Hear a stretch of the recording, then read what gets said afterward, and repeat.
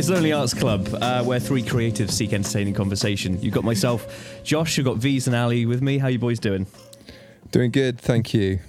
So fucking... Top lads. I'm also doing good. Brilliant. How are you, Josh? Yeah, I'm alright, thank you, mate. I'm alright. It's like week fucking, 8 in lockdown. I think I lost my mind about a week ago. I just had way too much. I melted. Brain. It was too beautiful a week to do any work. Really, it was. I sat in the sun for the first time in about all of my years. Just flexing for the neighbours. My son. Your son? My son. My son. My son. How is he? How's he doing? Screamed. Oh, you know what? He's not around anymore or ever. What happened? It never happened, thank fuck. I could barely deal with 2 cats and my own maniacal needs. Imagine you as a dad. That'd be... Let's not. I was working until about 2 fucking minutes ago. Really busy. I had a few days of just like, I mean, we were talking about this yesterday, Josh. You had to take you took a few days off, and you ended up doing more in about 3 days than you'd done for the past week. It's the most productive 3 days I've had, like in lockdown. I think, like you said, just taking a few days off just to prioritize just fucking resting, just taking a few days out. I feel like creative bottlenecking and is a thing. Mental bottlenecking of like when you just got so much fucking going on that you can end up just getting nothing done, and then the stress of getting nothing done just sort of paralyzes you, and you're a fucking sponge on the floor. And fucking clean me up. So are you sponging right now? Are you hitting the hot iron? Is that the phrase? No, hitting when the iron's hot. No, I had 1 day off, and that seems to have done the job. That's because I ordered you to, wasn't it? You were like, "Oh, I want to work." Oh, but I sat on the sofa, drank prosecco, and played Hitman 2. Some piece of shit, and it's not very interesting. I'm sorry. What a brilliant day off that is. I've been recording my vocals last week as well, for the first time in years. Really? Sounds. Yeah. I thought you'd stopped singing. I thought like sort of with this beautiful voice. I'm rusty. I don't have nothing on Ali's beautiful falsetto. Give us a scale. Oh baby. Oh shit. That's what you wanted, right? It's not bad. Not bad. Well, these trousers aren't getting any looser.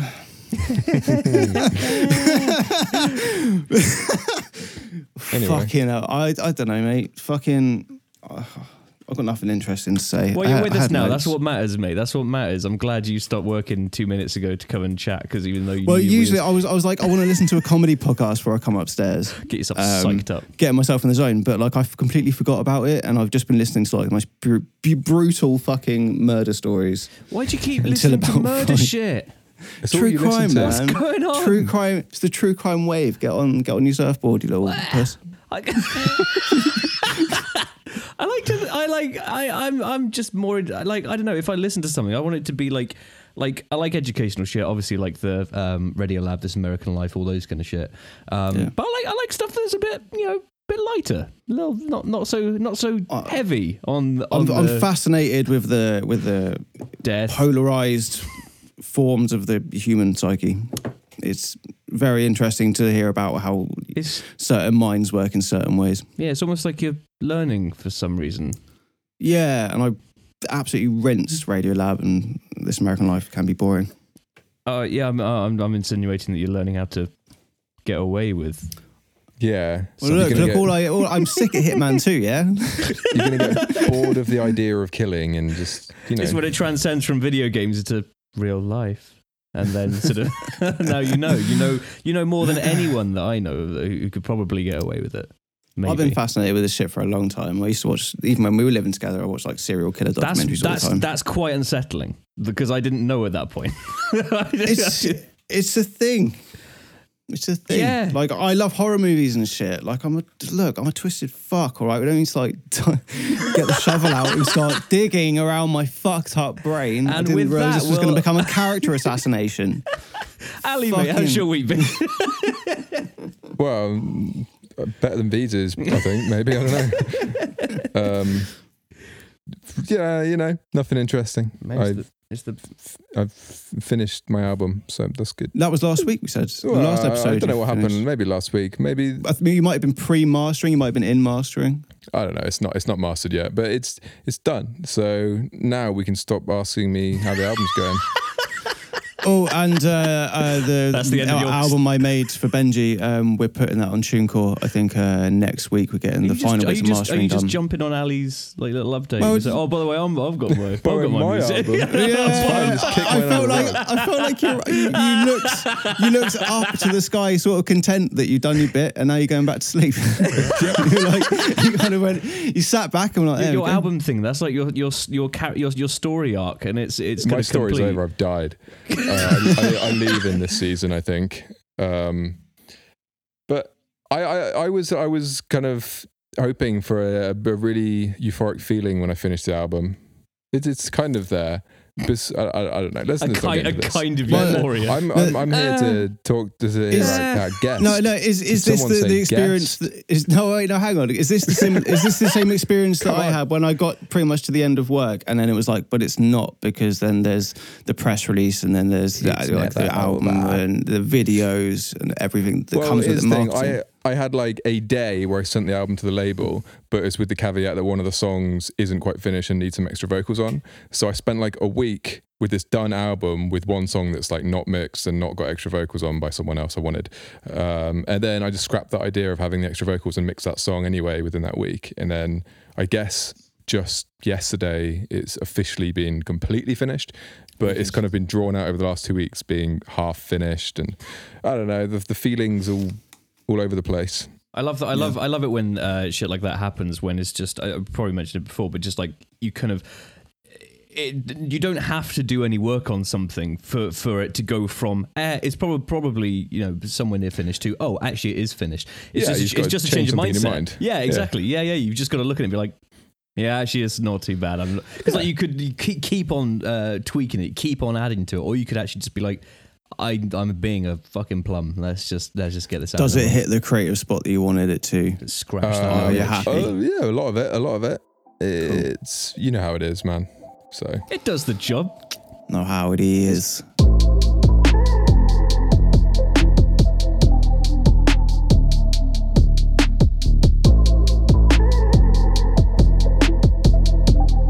Guest. We got a guest. We do. We have a little.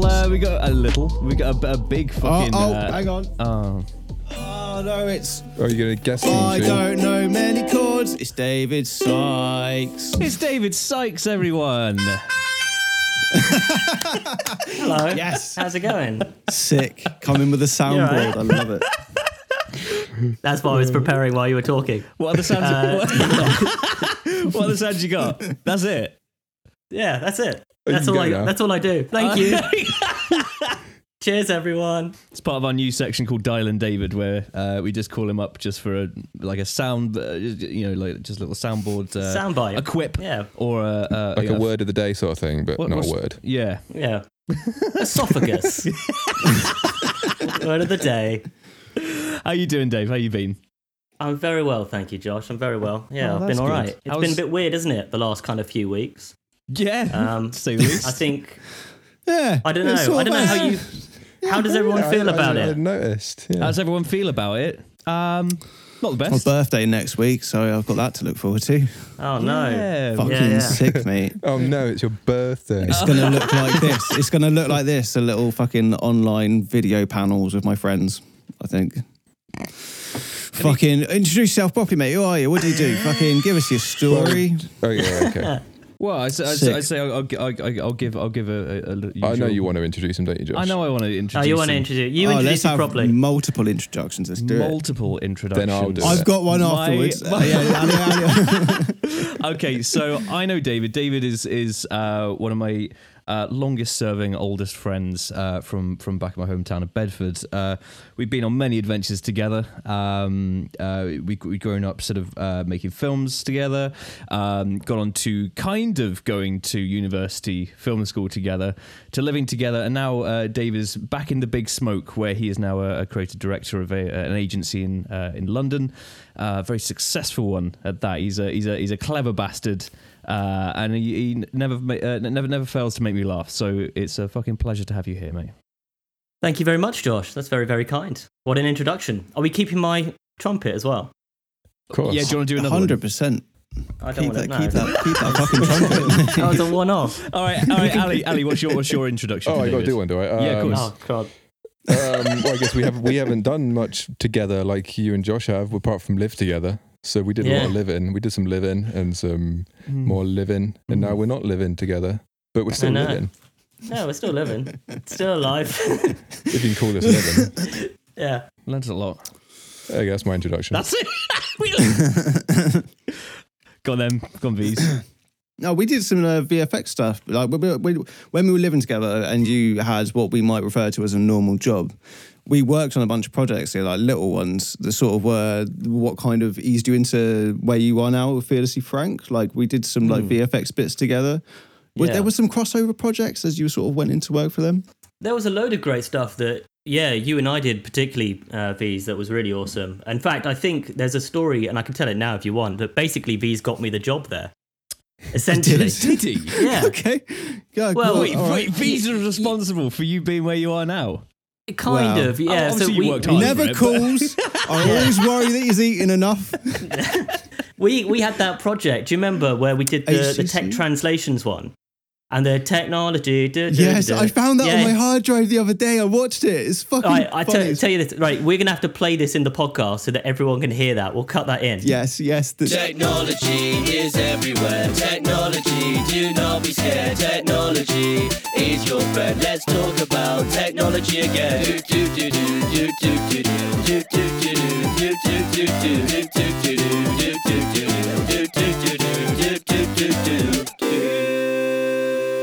Basically, this is something that essentially it came from Fearlessly Frank. It was a brief that came over to me, and I was sort of bumming around the house. And at the time, I was working at Pizza Express. And I said to Viz, do you want to do something? And he was like, yeah, okay, fine. And I gave him this script. What a loose brief that was. It was so loose. Oh, mate, do you want to do something? Do you want to do something? Why not? I put my Xbox controller down. I took my feet off the table. Fuck it, why not? It sounds good. Yeah. Well, we were literally we were just bumming around, and we made this thing, and essentially, little did I know, it got in front of basically a bunch of HTC suits, and they really loved it, and that's what then sort of in turn got me an interview down at Fearlessly Frank. Wow. So actually, did V's do all the work, or was it like No, not all the I work. shot it. I made the soundtrack, and I think did you edit it? Did you just slap David Sykes over the top of? I think you edited it as well. I think you did most of it, to be and honest. then they were like, we need this guy. And then you went off to London, and I'm that's really me. happy for you.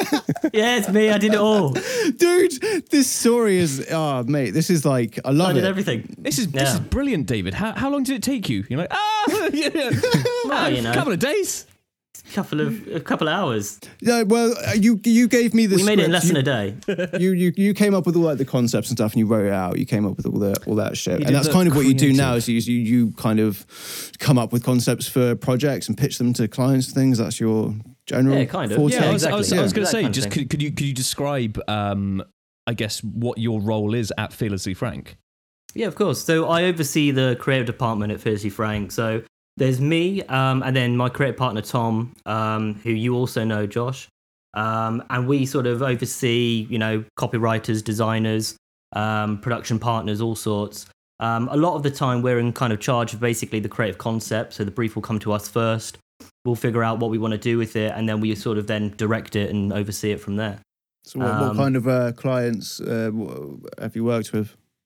Well, we've worked with lots of people in the past. So, I mean, essentially, we're a London-based innovation and marketing company. And we specialize in kind of creative strategy and growth for brands and businesses and organizations all over the world. And we work with global brands like TCL and HTC, who I've mentioned, and Nissan. But I guess the interesting thing is we also work with startups like Jimmy's Iced Coffee. So there's kind of two sides to the business. The first is innovation. And a lot of this work is very kind of confidential. But we've worked with sort of World Vision, who are a global charity, BAE Systems, again, HTC. And then the sort of the journey we go on with these brands is about kind of thinking, behaving and growing like an entrepreneur would. So kind of talking to these very, very big global conglomerates and kind of teaching them and working with them to work more like and think more like an entrepreneur. Oh, that's cool. It's And then the a nice kind of little second tagline. Yeah. So the second part of How the many business times have you is rehearsed also, that, mate? That's your pitch, isn't Well, it? 35. That's your like we're in a bar after the meeting and the stuff. And it's like, oh, David, I'll buy you a pint. And you're just there, leaning over. You're like, yeah, do you know what? Yeah. Do you know what I really want to do for your brand? They're like, what's that, mate? And you're like, I need you to. We'll make you be like an entrepreneur. That's what we need to do, mate. That's what we need. Works like a charm. Smooth. Yeah, exactly. I'll be like, this guy's a like, who fucking are you? genius. This guy wasn't in a meeting, was he? He's just like, oh no, he's just rambling. Who's this little man in a suit? Get out of here. That's great though. But yeah, like, so I guess like, obviously, like I've kind of watched you and the guys at Phyllis Frank sort of go from strength to strength. It's been awesome, and I do remember like one of the early projects was the Jimmy's Iced Coffee thing. It's I guess to summarize it, you made it's like a it's a marketing video. So it's an advert, but it's a music video. For Jimmy's Iced Coffee, which is a iced coffee drink, and essentially it's just you wrote a rap for it, and it's a fucking great rap at that. And then you got the guys at Deadbeat Films, didn't you, to sort of produce it, and yeah, it came together into like a fucking pretty successful little viral video. Yeah, so that was one of the first big projects that Tom and I sort of oversaw. And Jim Cregan, who's a very good friend of Fiercely Frank, and Ben, the founder of FF, we've worked with him for sort of many, many years, and it's been kind of a really incredible journey for him, from like very humble beginnings in Bournemouth to a kind of FMCG hero. And I think, the first thing, he's been kind of growing his brand sort of organically through Facebook. One of the big reasons he was able to kind of amass as many followers as he could and did is because of Facebook. And he came to us and asked us, like, when he eventually sort of had a bit of a budget, and he was like, what can I do? What should I do with this? So Tom and I went away and we kind of came up with a bunch of ideas, and one of them was this kind of 3-minute rap, which we called Keep Your Chin Up. And the reason we came to that is because Jim is also kind of a big fan of old school kind of rap music. So we kind of ghost wrote this rap for him. We created the demo. I think Jim only changed like 2 things before we recorded it. What were they? Literally 2 words. I can't even remember what they are. But the budget for the film was something minuscule, like 15K or something. And that was to do the whole like 3-minute film from start to finish with all the stuff that we had in it. And we partnered with Deadbeat Films, as you said, and they were kind of fresh out of uni at the time. And they did an incredible job. And we sort of hit over, I think, 1 million views. Channel 4 ended up picking it, calling us. They picked it up and ran it on 4OD for a few months for free. As they were kind of experimenting with different kinds of content at the time. That's cool. So yeah, it's pretty amazing. They ran it for free. That's some fucking amazing free PR. Just run it on It's Channel 4 It's insane. Like repetitively. we never expected it. It was literally purely like I don't even know how they came across it, but they saw it and they were like, "Oh, this will work really well for the kind of 4OD market." I found it on the YouTubes. They pass it around the executive office with all their suits on. Like, this was on that internet. Well, it's amazing because it's obviously you've got everyone like skateboarding in their sort of offices, which is like a warehouse kind of thing. You've even got them on a fucking speedboat at sea. You've got sort of like people like sort of popping on bikes and all that kind of stuff. Yeah, and then at the end you got like the fucking drone shot. You got all these characters on the fucking Bournemouth beach and stuff, including yourself. It was Brighton. Yeah. It was Brighton. No, it's Bournemouth. Oh, okay. Yeah. I should fucking know. I animated over that specific shot. Oh, so you did, yeah. So that's actually another collab with me and V's, which is we worked on that. At that point, because obviously I know you guys are always like sort of you big Eminem fans, and you've always like whenever we get together, it descends into just rapping at one another louder and louder until everyone sort of it's an odd but unique situation that always occurs. But then like how did you go from like just getting the idea like of just like cool, it's a fucking rap video, let's pitch it to this client? Well, so it was in a deck of ideas. There was literally like probably about 30 ideas. And we went away and we had stuff like Jim, the board game. We had this thing called Chims, which was like upside down, like the chins things. Oh, yeah. We had like, what else we had? We had like a load of like these little things. And one of them was just a rap video, basically, like a rap thing. And he picked that one up out of all of them, was like, that's really interesting. So we went away, and then like a week later, we kind of presented scripts back to him, and we kind of wrote the whole thing out. And the chorus, we were using a backing track, and we were just using the backing track for "Fuck the Police," which is why the chorus is "Keep your chin up, up, up." It's "Fuck the police," but it's exactly the same tune. Oh shit! Can we play a clip? Let's just roll a little clip from that. That'd be quite cool. Here we go. This is Jimmy's Iced Coffee with "Keep Your Chin Up."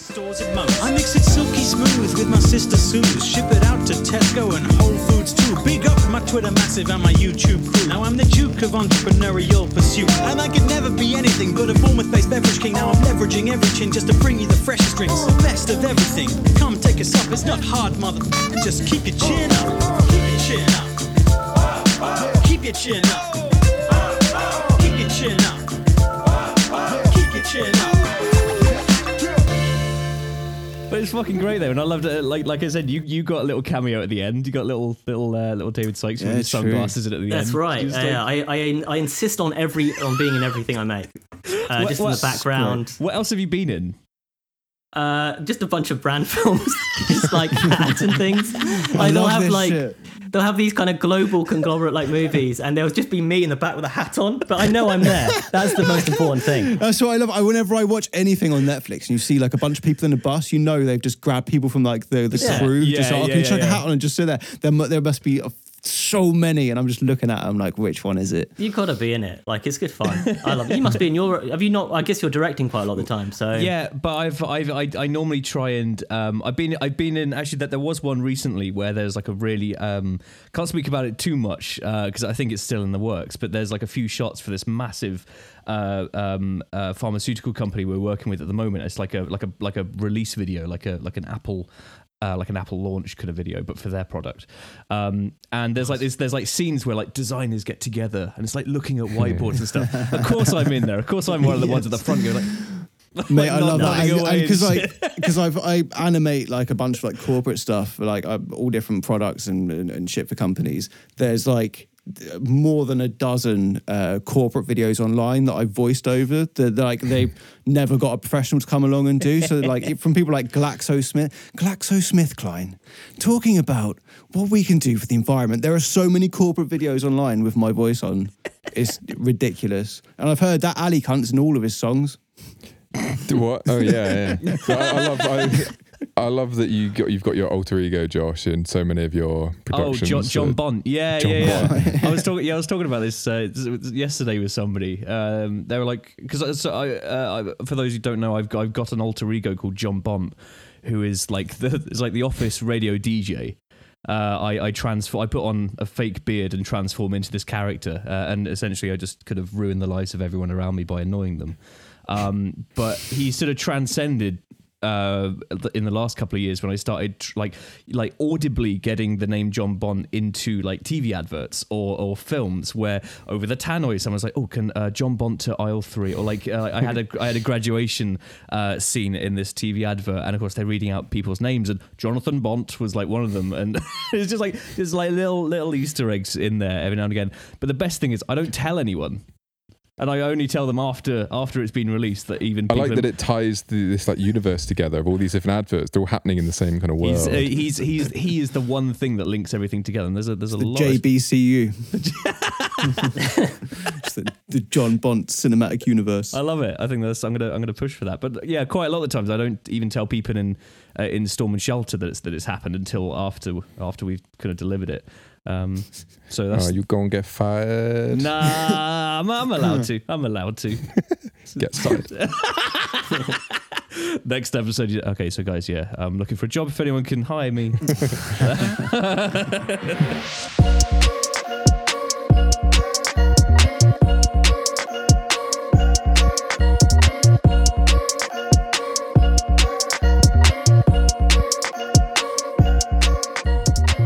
Before we go too much further, I really want the story to be told of your entrance into university, David, and how that all went down. When you went to uni, because you and Josh are from the same place, you went to the same thing, the same course? Yeah, that's right. Yeah, we both went to do documentary film television at the Newport Film School. I got in, and then you got in, David? They offered you a place. Yeah, that was weird. I don't really know what happened there. I'm still a little bit confused, but I do know that I dropped out after a year because I was just like, I can't do it anymore. Like, well, from what I remember, we both got offered places on the same course. We both got sort of. I think we both got like accommodation and all that kind of shit. And then I think we turned up for like the start of term. And essentially, like the people at the university were like, "Who are you?" and they somehow they had not recorded that you were meant to be on a course, or like they offered you a place that didn't exist.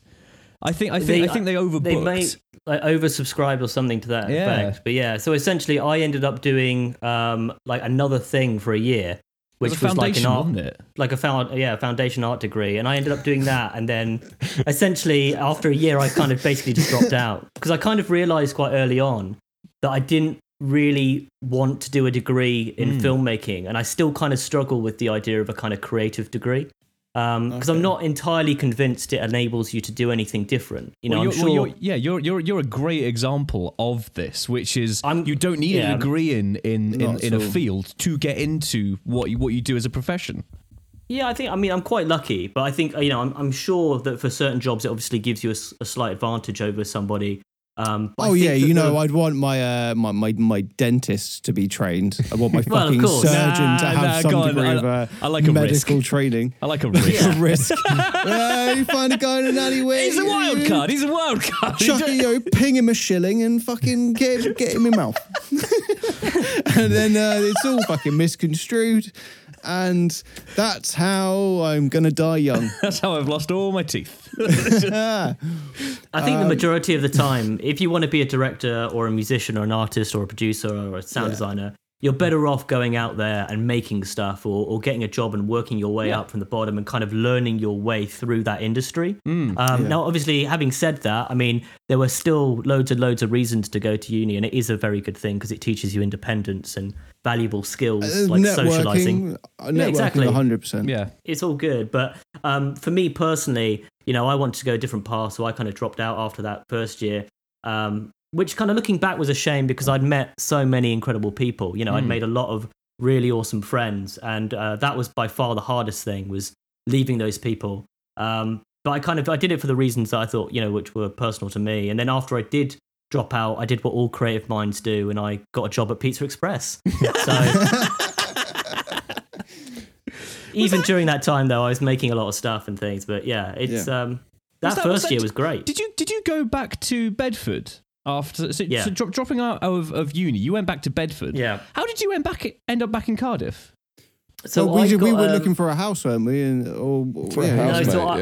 I was back before that. So I basically went back to Bedford thinking, right, I'm going to go and basically become a freelance something. Just a freelance David. I'll be anything you want me to be. Just give me some cash. But I basically went back and during that time I think I did a few like odd jobs, and then I sort of ended up going to stay with like Tom quite a lot. He was studying film at UEA, and I directed and starred in his end of year project called Post It. That's right, great. Which he got a 2-1 for that. So did I. And it was pretty good. That was pretty good. Who really got the 2-1? Yeah, and then after that, I was still working at Pizza Express to kind of pay the bills. And then I decided I love Cardiff and I want to move back there. So I kind of moved back and I got a transfer with Pizza Express. So I had the job while I was there. And I lived with two guys, with Dan Felv and Tom. Oh, on Westgate Street. That's right, on Westgate Street. Yeah. And it was kind of like a Carlsberg ad because the room that I had overlooked the rugby stadium in Cardiff. And I was just like, this is incredible. So I had a really great time with those guys, and then eventually, I started living with you. Yeah, it's great. And the rest is history. I forgot about that view. That was nuts. Was that one of those so like mattress on the floor kind of rooms where it's just like I had a mattress. I had a mattress on the floor, and I flipped the table to become almost because you're so angry about the mattress. I flipped the table to become like a backboard, and I basically lived out of a suitcase for like 4 months, 5 months, something like that. Man. mate. Yeah, for a long time I lived out of a suitcase because even when I was living with you guys, like we were only living together for like a year. 2 years later, dude, David, you got to unpack that thing, mate. It's like, no. You had a tiny room as well, to be fair. Yeah, I mean, we had, I had that one room at the back of the house, which was great until it got covered by mold. And I almost died. And then I had to move to that tiny room. You're like, come out. You guys had like beautiful master bedrooms. Ali had a fucking lake. Like, I was just like, I mean, to be honest, I was pretty content with that little room. It was all good. I was pretty happy there. Mate, you had all the free pizza you could get though. I had all the free pizza, exactly. Never fucking brought it home though, did you? I did a couple of times. Yeah, not enough. Twice. Not enough. Not enough, mate. but it's only because you get one. But anyway, I sort of did that for a while, and then eventually, whilst working there, I was applying for other things like the BBC. So I went through this whole like procurement process with the BBC Radio 4 to get a job there, and I got through to like the final stage. And I kept having to go back and forth to London to go and do these interviews. What was that going to be for? What was the role? It was basically an apprenticeship essentially, but it was like it was like obviously nationwide, so you get like 40,000 people wanting to do it. Yeah, and eventually, like I got through to like the final things, and I can't remember. I think I buggered up like the final test thing. There was like me and like two other people, and it was all questions to do with like the radio, and I don't really listen to the radio, so I was just like, don't tell them that. It's like, how do you record audio? You're like, sorry, what? What do you mean audio? I was good at that. I was good at that because the entrance exam, they were like, it was basically to like whittle it down to like the first 1,000 people or whatever. You had to kind of create like a mini, like I think it was like a 2-minute radio show. Oh, that's so cool. I did this insane thing where I basically recorded like essentially a rap on a MIDI keyboard and like did this whole like verse where it was like, fuck the BBC. Yo, fuck the BBC. I didn't get the job, guys. Yeah. Give us the rap though. What was it? Well, it was in the small town of Radio City where everyone is cool and really pretty. There lived a young guy. I can't even remember the whole thing. Basically, it was a story of a presenter who lived in this thing. Anyway, they loved it. And they like called me up and I got this interview and I was like, oh, wow, great. But I didn't know it was then going to be like 3 months long to kind of go back and forth to do all these different things. But anyway, yeah, I didn't get that. But on the same day that I found out that I didn't get that, I did get a call from Ben Little, the founder of Fizzy Frank, who called me up and offered me a job at Fizzy Frank. So every cloud. Yeah. That's sick, man. But that's like because obviously we've got like because Tom's been there a while. I guess did he say like, oh yeah, you should have a look at David. He's a good egg, or was it sort of have like a look at him? Have a look at this guy. You got to see this. You got to see this. You got to see this guy. He can do it all. Tap dancing in a cupboard. Yeah. What does he do? Oh, he's a freelance. He's just a freelance David. He's a freelance freelancer. You can do anything you want for money. You got to see this. Yeah, he put in a good word for me. So essentially, that was the conversation we were having earlier. So he had this brief from HTC, which was this kind of to create these like radio scripts, and in order to kind of sell it in to the client, they want to make like a demo version of it. So that was essentially the kind of brief that I got, which was, here's a script. Can you make this into something? And then I was like, sure. These, what do you reckon to doing a bit of work, on the sly like? And he was like, sure thing. So we went and don't tell anyone that you're involved in this, otherwise. Well, we made a bunch of like really like funny shit. We made for every house party that we had, we made like a little video for people like as a invitation to come along. So we made. Oh, they were legendary. Everyone in Cardiff knew about them. It was chanting. No one came. So. No, we had one amazing house party where like a fucking door fell off its hinges. It was like, shit! There was some good shit happened then. Yeah.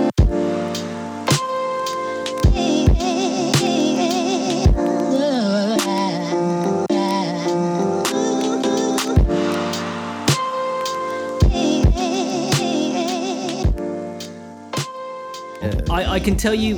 Shall I tell you? I'll tell you the Joe Pesci one, and then I'll tell you the not funny one as well, which I really love. Both of them are HTC stories. Am I meant to know who Joe Pesci is? It's the little guy from Home Alone. No, not Wise that. guy. Like, think about Oscar winning. He's in so many fucking Scorsese. He's in flicks. Goodfellas. He's the little guy with the proper Boston accent. like- Yeah, I know who you mean. He's one of the most famous sort of like gangster movie actors. Yeah, no, I know who you mean, I know who you mean, Of like he the had a 90s. Google. He had a Google. I had to Google. Or as Yeah. David says, Mr. Home Alone. He's Mr. Home Alone. That's who he is. Objectively, he's probably Mr. most famous Home for that. Alone. Yeah, amongst it's true. my generation. Yeah.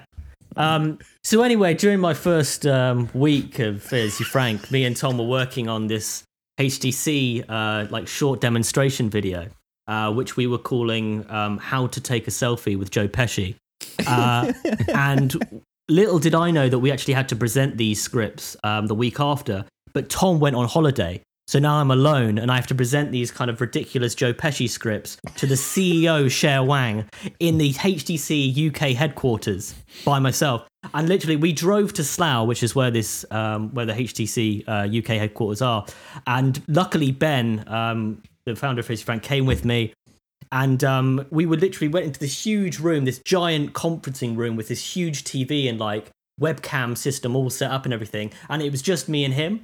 And all of a sudden, like out of nowhere, this face just appears on like the TV and it's Cher Wang and she's with like the whole board of directors. And we were just like, oh, okay.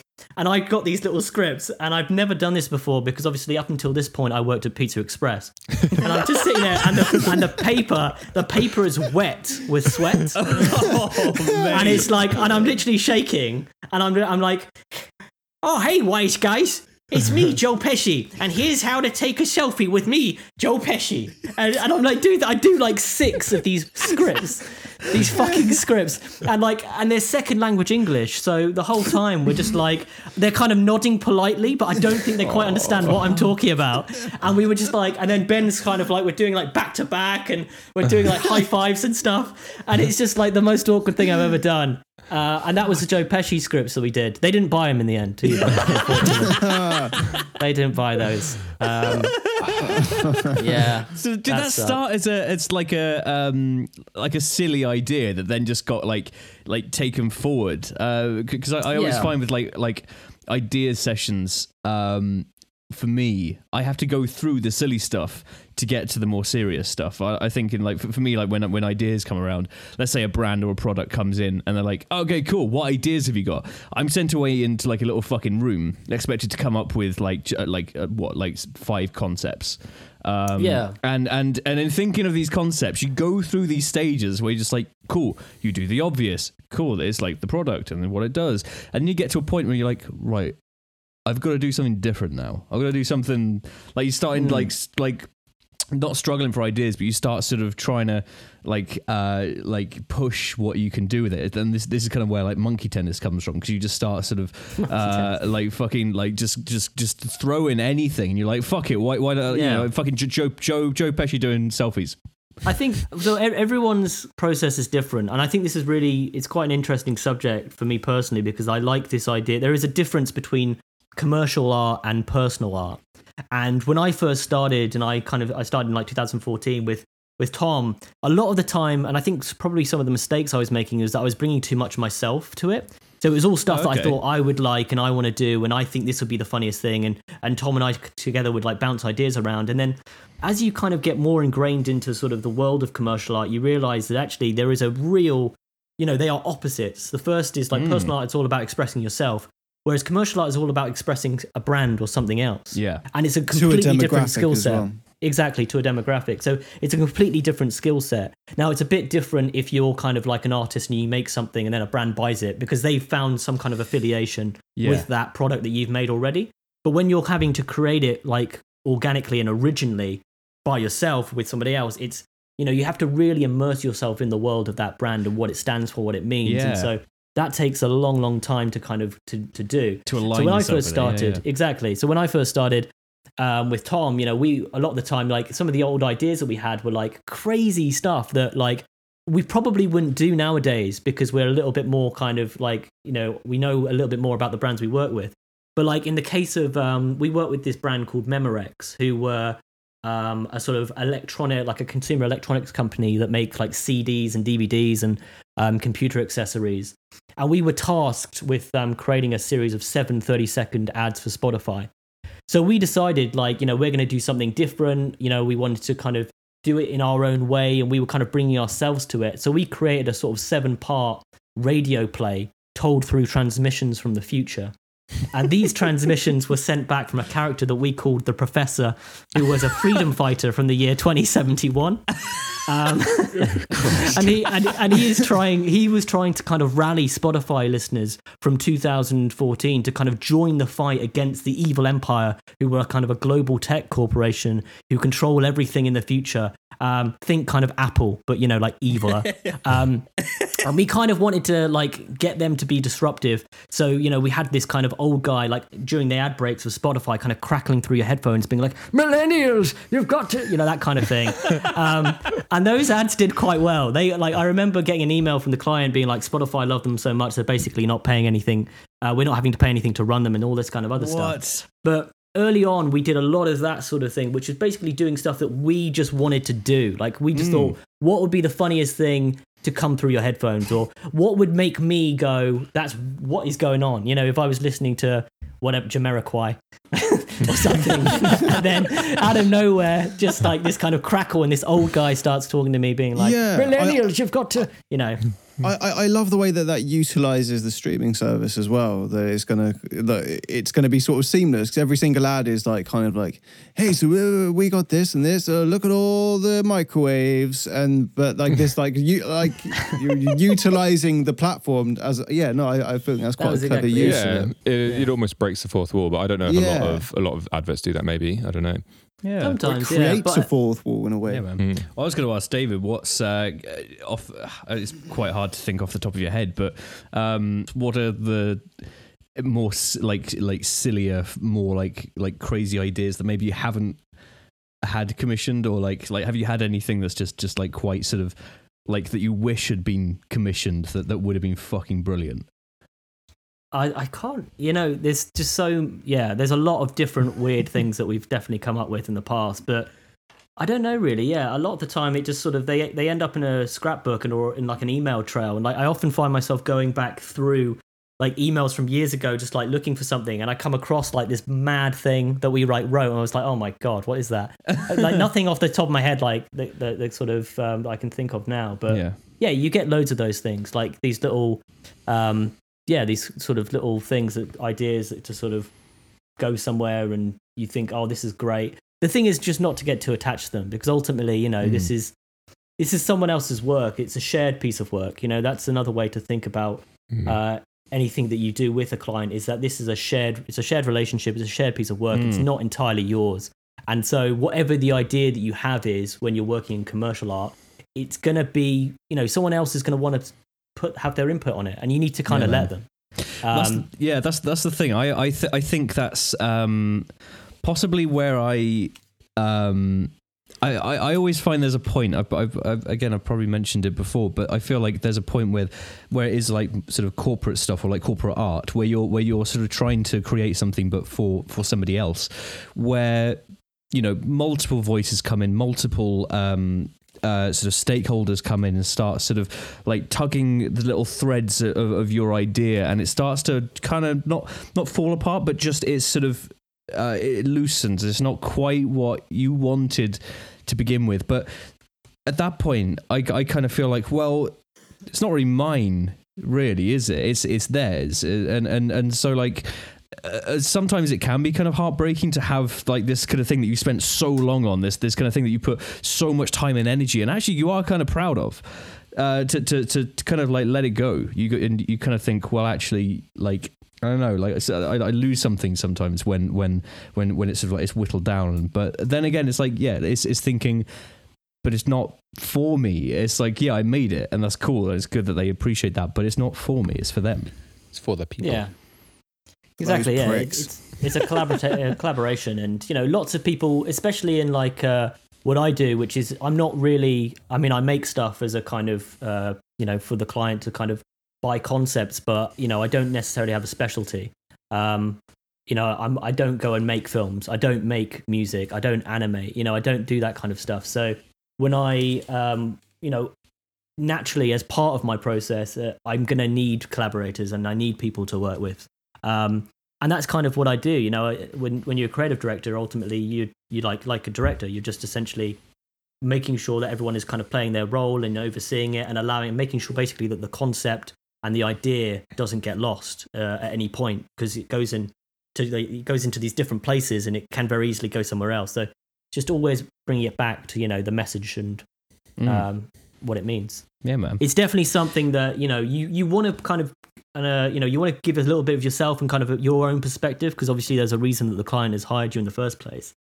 But you also don't want to forget the kind of, what the brand stands for. And you also need to be true to the brand and kind of ingrain yourself and make sure that you kind of, it feels organic. It feels like a kind of natural extension of a piece of communication of the brand. I was just but I because I was working on a job for a video game last year and I didn't end up getting the job.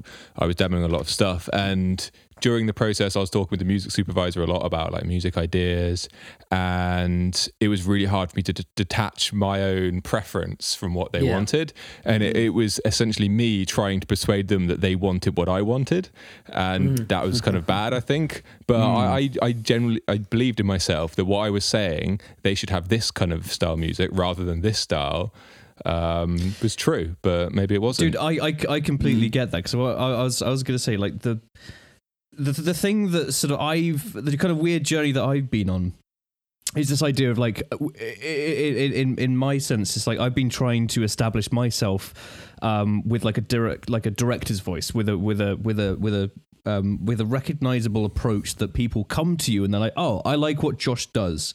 Let's say I like what V's does. I like what Ali does. So when someone comes to you and they say, cool, can you make me an advert? Can you make me a video? Because I've seen what you've done. I like what you do. And now can you bring that, but bring it to this project?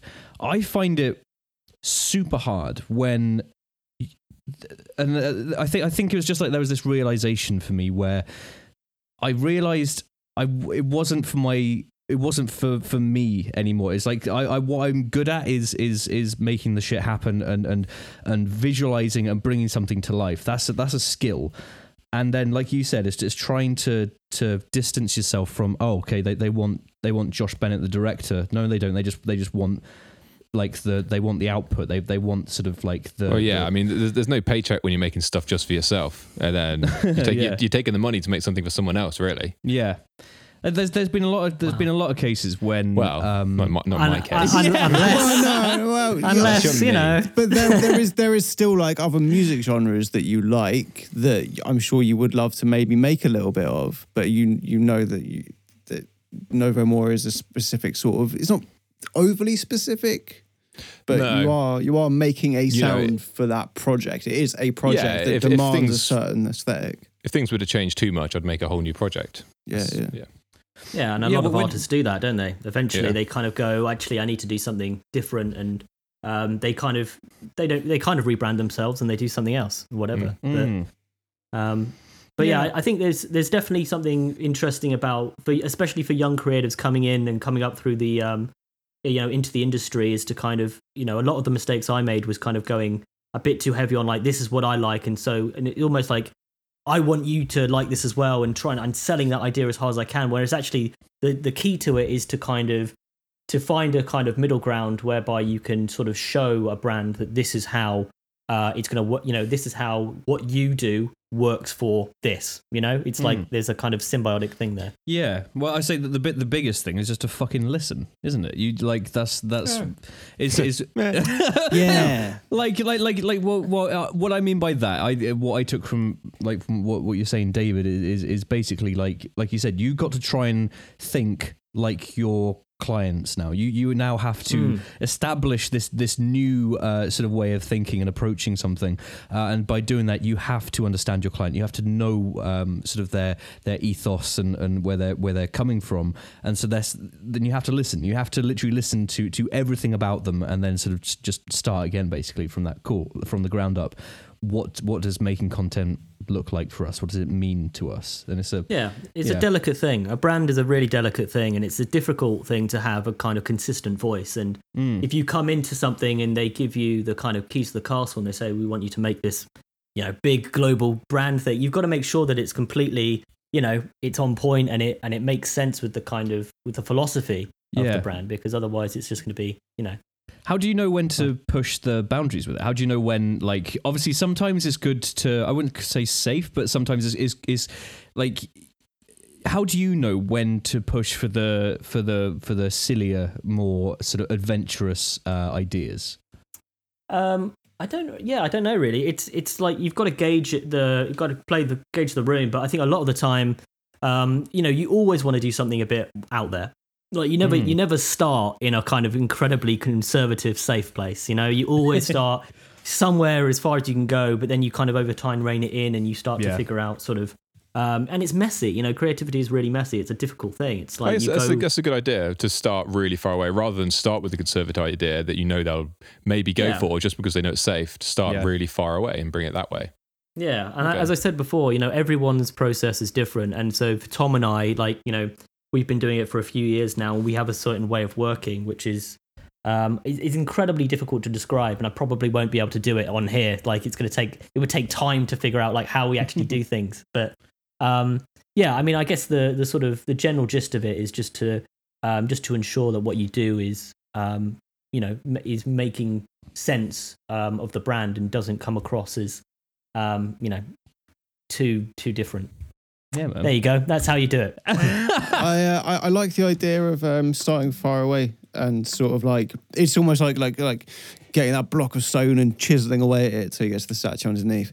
If you start too within too close to what you want, I guess there is a little bit of fear when you try to go further out. Like if you start within confines. Well, I just feel like the client might say yes. Because this like kind of close to home and they feel comfortable, they'll just say yes straight away to this kind of. And then you make your job boring. Good enough, yeah, and it's boring. Yeah. Fuck that.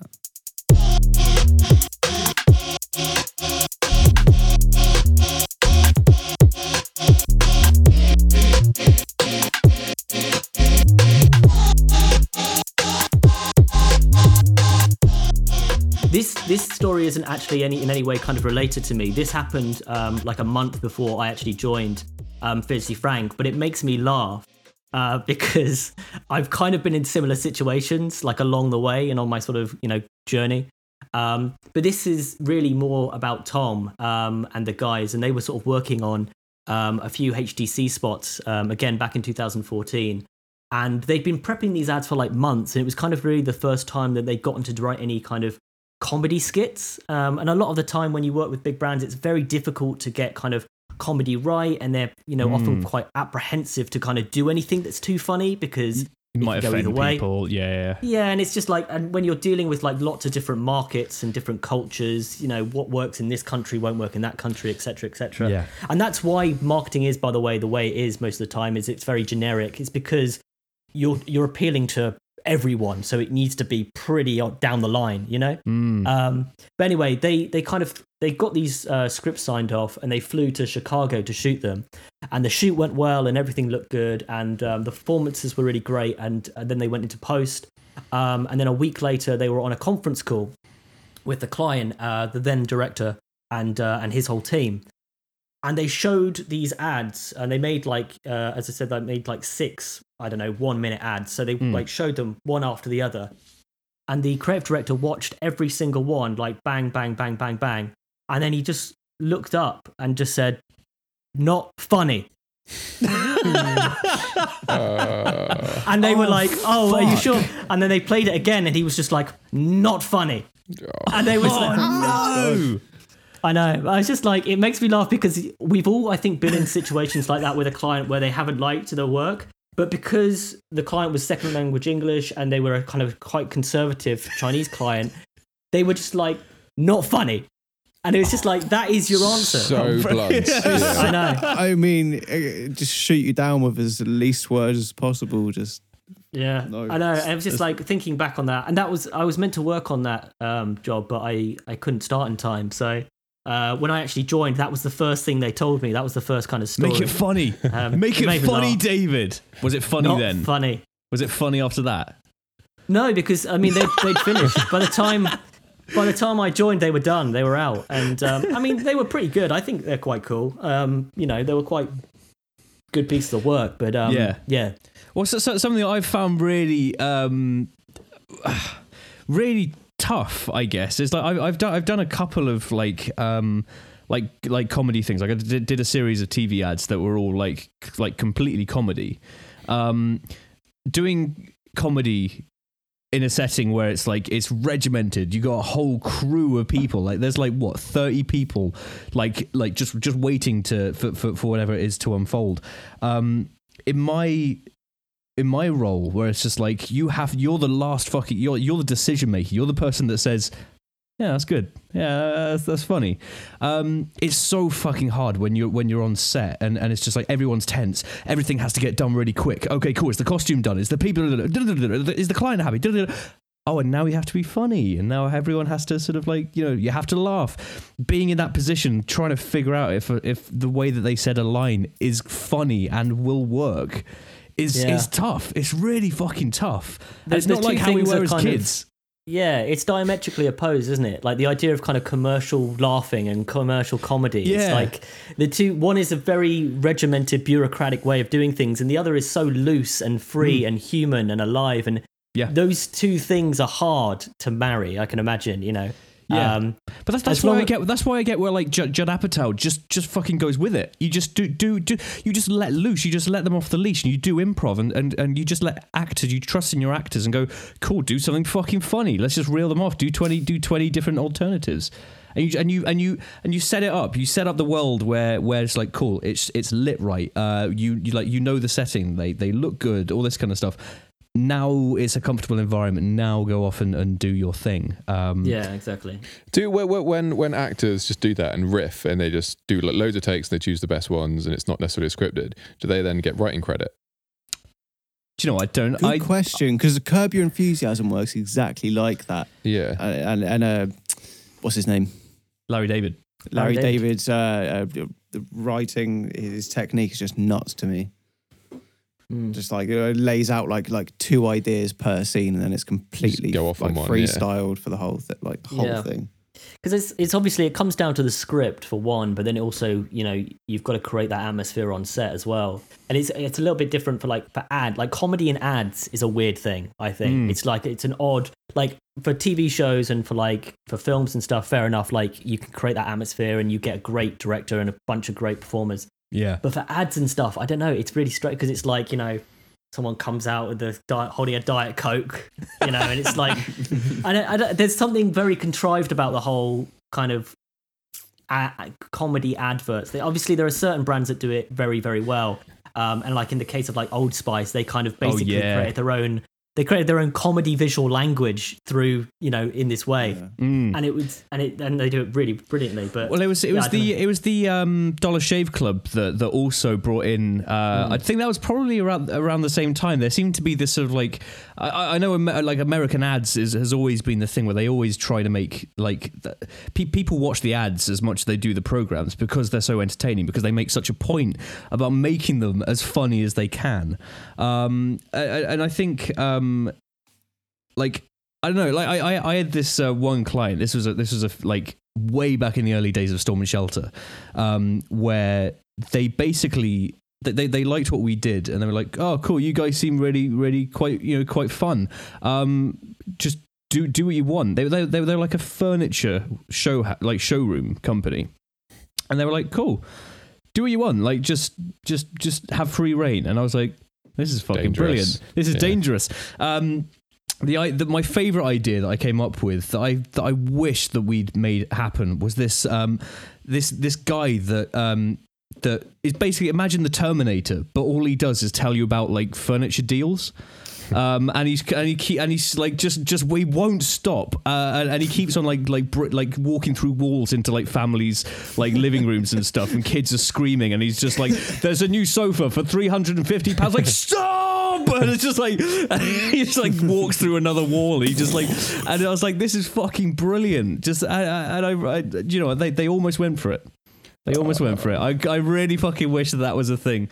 So maybe I'll just have to do it off my own back at some point, because I don't know, comedy adverts, they're a fucking beautiful thing when they're done well. When they're not done well, well, you're hideous. trying to get contrived is exactly the word. You're trying to get past the point that yes, we're trying to sell you something. Like, so unless you really, it's because there's an agenda, isn't it? That's why. Yeah. It's because You've everyone got an knows agenda. there's an agenda to this joke. Like, it's not like there to make you laugh. It exists to get you to a point where you know.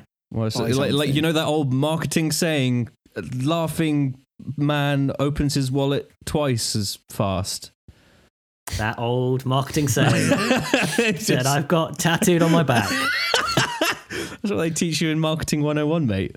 Make them laugh. Well, I didn't go to school, as we've already established. Oh, no. Shall we talk about the wizard? And that signifies a new section of the podcast, specifically just for this one, because we just got to talk about how making films when we were kids has helped us get to where we are now.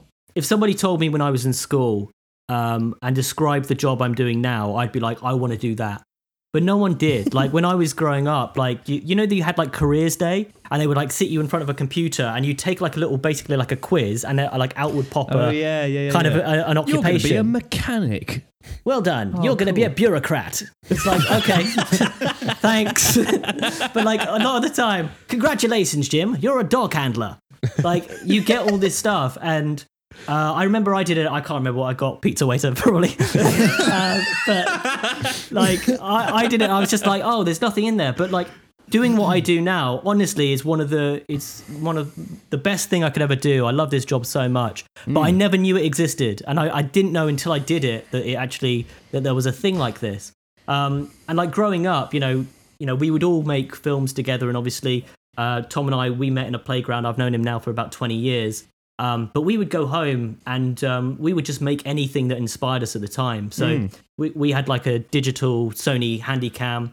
And like everyone, you know, the thing that you do before you can create for yourself is you copy and you imitate. And you basically do that again and again and again until basically you get so good that you can actually start to have your own kind of creative thoughts. Yeah. So we would watch like Harry Potter or something, you know, at the weekend, and then the following week after school, we'd be recreating all those iconic scenes that we all know and love using props around the house. So we made this thing called Harry Pothead. That's what we made. I've still got it. I've still got a copy. Oh Christ! Well, let's not ever show anyone. But we made about 7 of these things, like just after school, and they're very embarrassing. But that's what we started doing, and then we made this thing called Curb and Powder, which was like a homage to like this was the first one of the first things I think that I saw of you guys, because at this time myself and Matt Tyndall, we were in separate schools, like we were in different schools. Matt and I were the filmmakers in our school, and you and Tom and the guys were like making films in yours, and you brought out this thing called Powder, and somehow it got to me, and like, I think Matt knew Tom through like film making club in the summer, and this film Powder got to us, and we were like, holy shit, these guys are the best fucking filmmakers I've ever seen. Like, they're making like fucking gangster flicks. There's drugs, there's guns, there's girls, there's everything in this fucking flick. And it was like a 40-minute film. 14-year-olds like shot in coke and shit. It was fucking amazing. It was that. Riding so up on the good. bikes and being like, oh, Mate, I've there's got 20 fight scenes, scenes. there's chase scenes, there's double crossing, and my little fucking mind Pelican was crossing. blown. And I was like, these guys are the best fucking filmmakers I've ever fucking seen. You said twice. Seriously though, like, as a fucking young kid, I was like, oh shit, we need to raise our fucking game. And the way we did that was to become friends with you guys. Yeah, that's what we that's did. It. We infiltrated. We made these like with countless kind of sketches and parodies, and one of these kind of sketches that we made was this thing about a wizard, a paedophile wizard called Obulon, who has this kind of weird, unnatural obsession with this kind of he's basically meant to be a school-age boy called Daniel. And we made this when we were like 14. You were that age at the time. We were that age, and we thought it was funny at the time, and arguably it still is. It's blue. It's blue. It's so blue.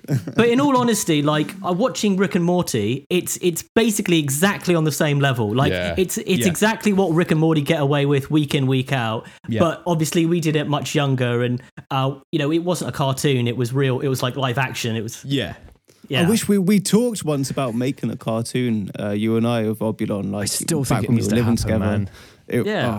I think it would be good. At the same time that like Rick and Morty's out, it's like it is very close, like in terms of like very tonally close. And stuff. Yeah, it's a shame because it's a very similar dynamic. And I mean, I guess the humor would be. I mean, obviously Dan Harmon's a genius, and they're incredible writers. So I don't think we could really match up to it. But, it was a funny idea, and that's kind of, we made it. And for some reason, I think people quite liked it. We ended up making about 3 or 4 of those things over the years. Eventually, we kind of got to a point where we went and made, quote unquote, real films, like The Better Man. But, I was going to say, we after, like, because obviously we made that as kids, came back during like one of the film school years and thought, let's reboot this.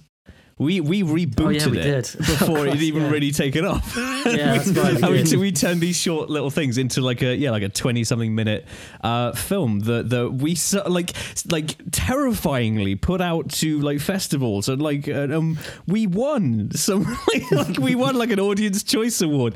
And if you've ever seen Balls of Steel, there's a guy called Mark Dolan.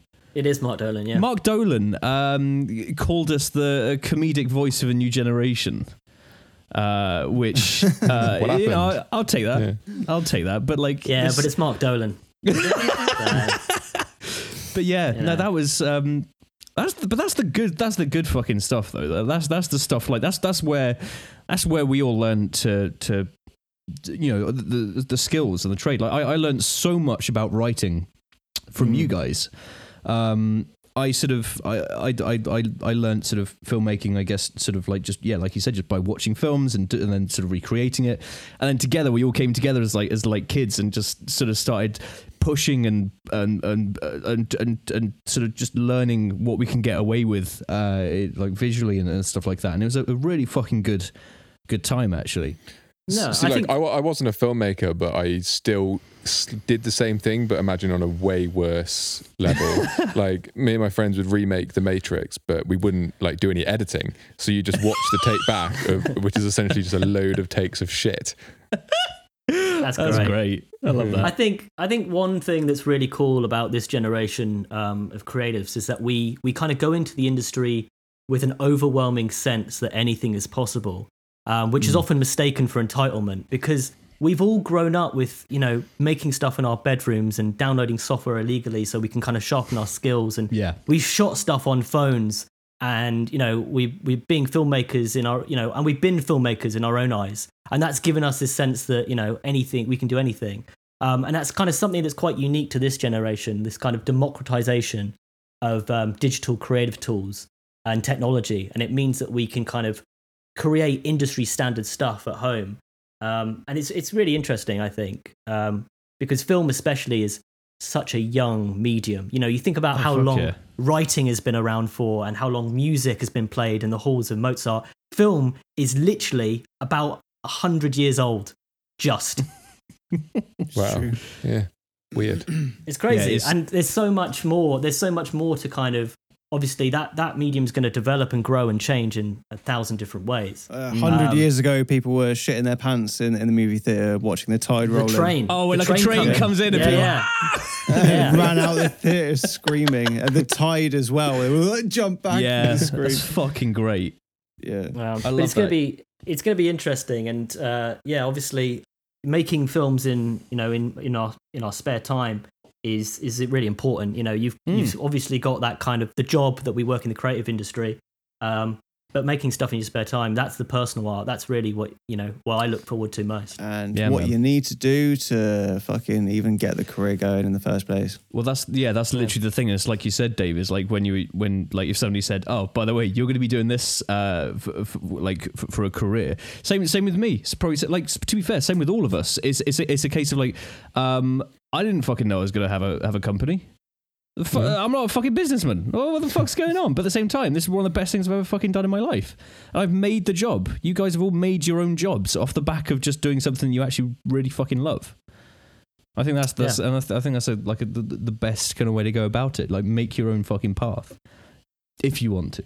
And one thing that I was thinking about just before this, before we sat down and started recording, was that when you start off your career at the very beginning of it, you're going to say yes to stuff that you can't do, and you're going to disappoint people, you're going to piss people off, but you're always going to have to get it done. There's no opting out. Like once you like freelance and you get a client in, you have to deliver something. Like even it, like the worst that can happen is you're going to piss them off and they're going to fire you, but 99% of the time you'll find a way to make that happen. Like you've just got to. Man. I was going to say, who have you pissed off? Oh, almost everyone I've ever fucking interacted with. I managed to do it within the 5-second window of ordering a fucking bagel, mate. How'd you piss off a bagel fucking? Don't know, just cough.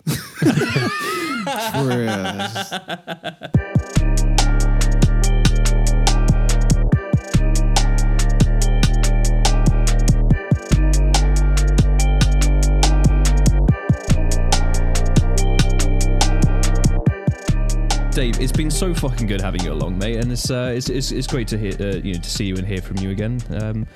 We should definitely get you back soon, mate. Get you back, and actually maybe we should make the dial-in David a regular thing. We should just call you up every now and again for like a little 10-minute sort of like just tell us something. Don't overdo me. Because otherwise, people will just get sick of me. People are already sick of me. I mean, this will probably put people off me for another 3 years. Like, I've been gone for like 2 years. This is this, and then another 2 years from now, I can probably do about half an hour, but that's my lot. Like that's a lifetime right there. That's all I got. Otherwise, people are just gonna get sick of me. People start throwing stuff in my car again. All right, well, maybe in the next 2 years we'll have you back. But dude, it's been amazing. Thank you so much for coming on. Thank you, guys. It's been a pleasure. Thank you, David. Oh no! Before we depart, next week we will be departing from our usual platform, and as a little birthday gift to me, I've requested that everyone do a true crime episode. So we're going to be doing 20 minutes each where we discuss a case of crime based in the sort of creative community. And I'm looking forward to that shit. I've basically made you both do a bunch of homework. I apologise. So to celebrate Visa's birthday, we're having like you said, we're having a true crime special. Visa loves death and all that. He does. So we're gonna dig up some brilliant, lovely little stories, and we'll all come together next week and sort of gather around the campfire and tell some gruesome tales. So tune in next time for that one. But as for now, I've been Josh, Ali, and David. Yeah.